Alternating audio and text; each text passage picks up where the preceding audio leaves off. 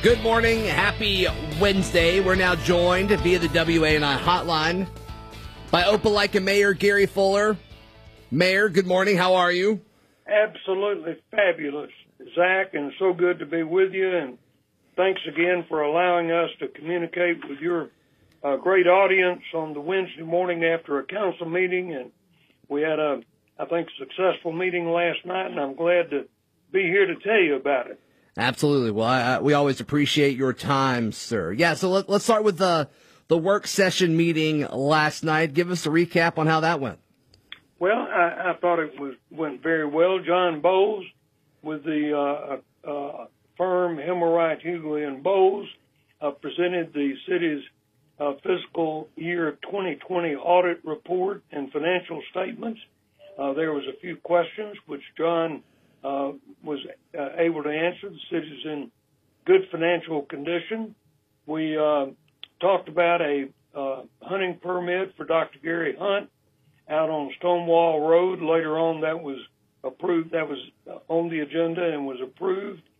Then the council added an Anderson Road rail crossing improvement funding that they did add that to the agenda and later passed it. ALDOT has identified the Anderson Road rail crossing as needing improvements and needing the arms that will block traffic. It's about a $340,000 project and estimated, and the city would be responsible for a 10% match of $34,000. Then also a lengthy presentation and discussion by City Attorney Guy Gunner and City Planner Matt Mosley on the residential rental property registration. Now, that was not added to the agenda. It was just for discussion purposes. And Guy and Matt did an excellent job of explaining that. And we had a number. You hear the 7:30 train coming through? I do, Mayor. I do. But that's one of the great things about Opelika, right? Well, we're an old railroad town. Absolutely. I love it. I think it's great. What we would encourage folks to do, and what President Smith, Eddie Smith, encouraged folks to do is to read the proposed ordinance. And it'll be online today along with the PowerPoint presentation. And we want folks that own residential rental property to read it. And then if you have suggestions of how we can make it better, then we'd like to hear from you.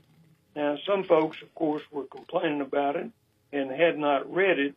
But the bottom line, Zach, in my opinion, is that good landlords, and I think most of our landlords are great landlords, most of them are not going to have a problem with this.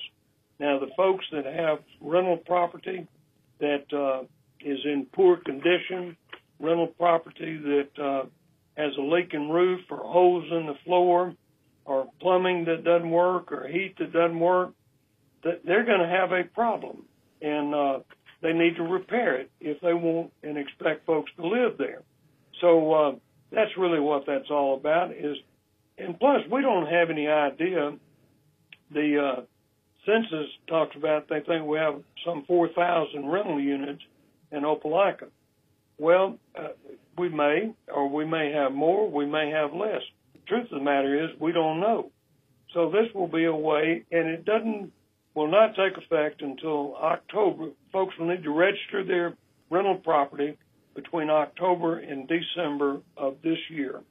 And then this goes into effect on January 1st. So I would encourage folks, landlords, to read the proposed ordinance. And again, if you have suggestions or ways to make it better, then we'd like to hear from you. But the bottom line is that we want to ensure rental housing, whether it be a trailer, a duplex, an apartment, sure, single-family home, is we want to ensure that it's maintained in a good, safe, and sanitary condition. It doesn't have to look like the Marriott Resort out sure, at Grand National, but it's got to be safe for folks to live in.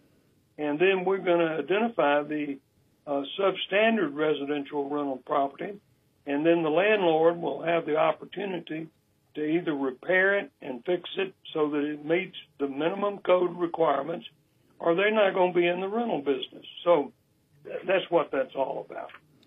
And Mayor, other cities do this. Sure. Are you guys modeling this after, a specific ordinance somewhere else, or kind of mixing and matching and catering it to Opelika? What does that look like? Well, we know that other communities, and we did take some ideas from other communities. A couple that come to mind is Alexander City, okay. Anniston, Gadsden. I think Huntsville has looked at one of these. Sure. Now, one of the big differences between our rental ordinance and what our friends in Auburn do, in Auburn, as I understand it, you have to have a business license for each rental unit, and it's based on the license fee is based on a percentage of the gross income, and that's not what ours is based on. We want to charge a $5 registration fee, which is just very minimum. It's not a revenue-producing ordinance for us. In fact, we think that it will actually wind up costing us money, but we think the ultimate goal is to improve rental property.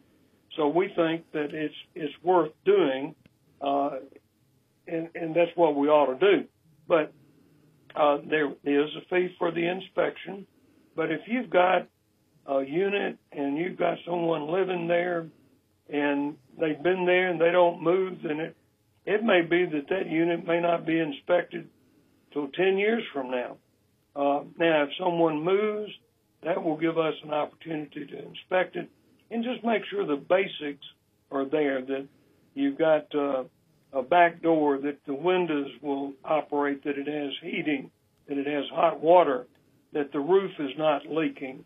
And as Guy pointed out, if you have a leaking roof, we're not going to say you got to replace the whole roof. You need to stop the leak, which we think most landlords would want to do anyway. And we do have a method in there for tenants to call and register a complaint. Most tenants are going to call their landlord if they have a problem, and most landlords are going to take care of that problem. Now, in the event that they don't, and we've had that come up where they're just not going to do anything, then they're not going to be able to rent that property. Right. And so we think overall it's going to be a good thing, and we knew that we were going to have some folks that would have questions about it, and that's fine. We're transparent on this. Sure. And, but it's in the best long-term interest of Opelika for us to do this. Yeah, and you're standing up for some people that may not be able to stand up for themselves, as far as making sure they're living in places that people deserve to be living in. So I think it's a fantastic move by the city. And Zach and Alex Hosey didn't quite get my quote right in the paper yesterday. Okay. When I was talking about Ellie, the fifth member of our family, he said Ellie was a 100% purebred hound dog. Ellie's not a hound dog; she's a pound dog. And but we wouldn't let Ellie spend the night in some of these places that humans are expected to stay in, live in. I think Council Member Dr. Robert Lofton, I don't know how many rental units Robert has, but he's got a number of them. Robert's philosophy is, I'm not going to rent anything that I wouldn't be willing to live in myself. Sure. And I think that's pretty powerful. And I'll bet you Dr. Lofton is not ever going to have a problem with any of his units. Yeah, I bet you're right. We're joined this morning by Opelika Mayor Gary Fuller. We will continue our recap from last night's Opelika City Council meetings next. Opelika Mayor Gary Fuller joining us this morning on Auburn Opelika this morning, recapping last night's City Council meeting. Mayor, I think we hit on the main topic. What else was discussed last night? Well, we had a number of things. The council did move from, as I mentioned, from the work session to the agenda, and did approve the application for an ALDOT grant to improve the rail crossing at Anderson Road. We recognized some folks last night. We were so honored to have Brandon Taylor with us. Interim Fire Chief James Morgan and I along with the council, recognized Brandon for his heroics back when we had the Pinehurst Villa fire a couple of weeks ago. He's a hero, played a significant role in helping a lady and her 2 children escape from the second floor of that burning building. And we presented Brandon with a certificate of bravery, and he got a standing ovation, which was richly deserved. And Chief Morgan presented him with a Fire Department Challenge coin, and I presented him with the City of Opelika Challenge coin. And it's great to have a citizen like Brandon Taylor that lives in Opelika and loves Opelika.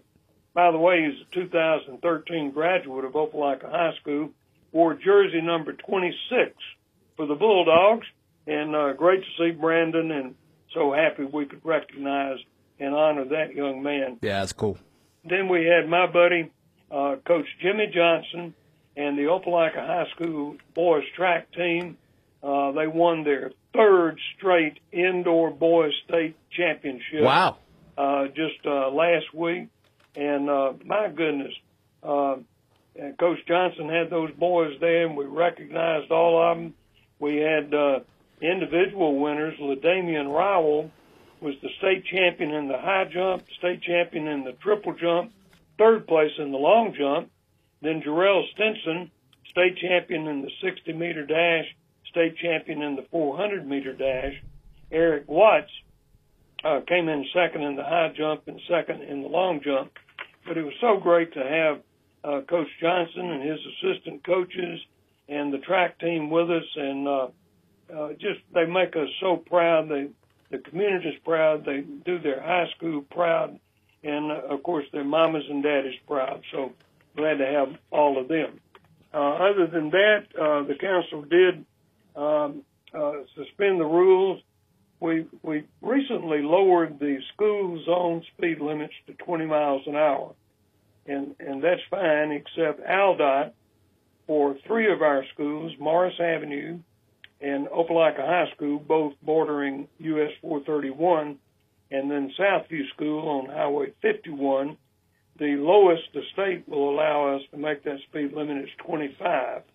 So the council had to amend the ordinance, which they did last night, and we've placed new signs at all of our schools, and they will be up and operating here shortly. And it'll be a way to encourage. Listen, you're talking about zero tolerance, my friend. If you get caught by one of Opelika's finest speeding in a school zone, you are caught, and no getting out of that. And so slow down in those school zones. So the council did that, and otherwise, I think that was about it. Mayor, did you get a chance to watch that basketball game last night? I'm sure you enjoyed it more than a lot of our listeners did. Well, listen, I got home in time to watch about the last 3 minutes of it. Sure. And let me tell you something. I love Bruce Pearl. What a great coach. What a great person he is. And, of course, I love Auburn University. But when they play in Alabama, you know, I got to be true to my school. And so the Tide won last night, and pretty rare for them to sweep Auburn, which they did this year. But Alabama's got a good basketball team. Yeah, really good. Listen, Auburn, I was listening to Andy on my way home, and he and Sonny do such a great job with the play-by-play. And, you know, they got within 5, and then Alabama went on, I think, a 10-0 run, and then Auburn just couldn't recover. And, of course, Auburn's still missing a couple of their great players. One, I can't call the kid's name, but he can light it up with a three-pointer, and great player, and he's got an ankle injury, and so he was on the sidelines again last night. So, I probably did enjoy that better than some folks. And listen, I'm excited about the NCAA tournament, and that'll be coming up here in a few weeks. And Zach, I know you've talked about this, the service of remembrance today at noon at Courthouse Square to remember those 23 folks right. that tragically lost their lives 2 years ago when the tornadoes hit Beauregard, and that community is still rebuilding, and folks are still hurting from the loss of loved ones and the loss of property. But noon today at Courthouse Square.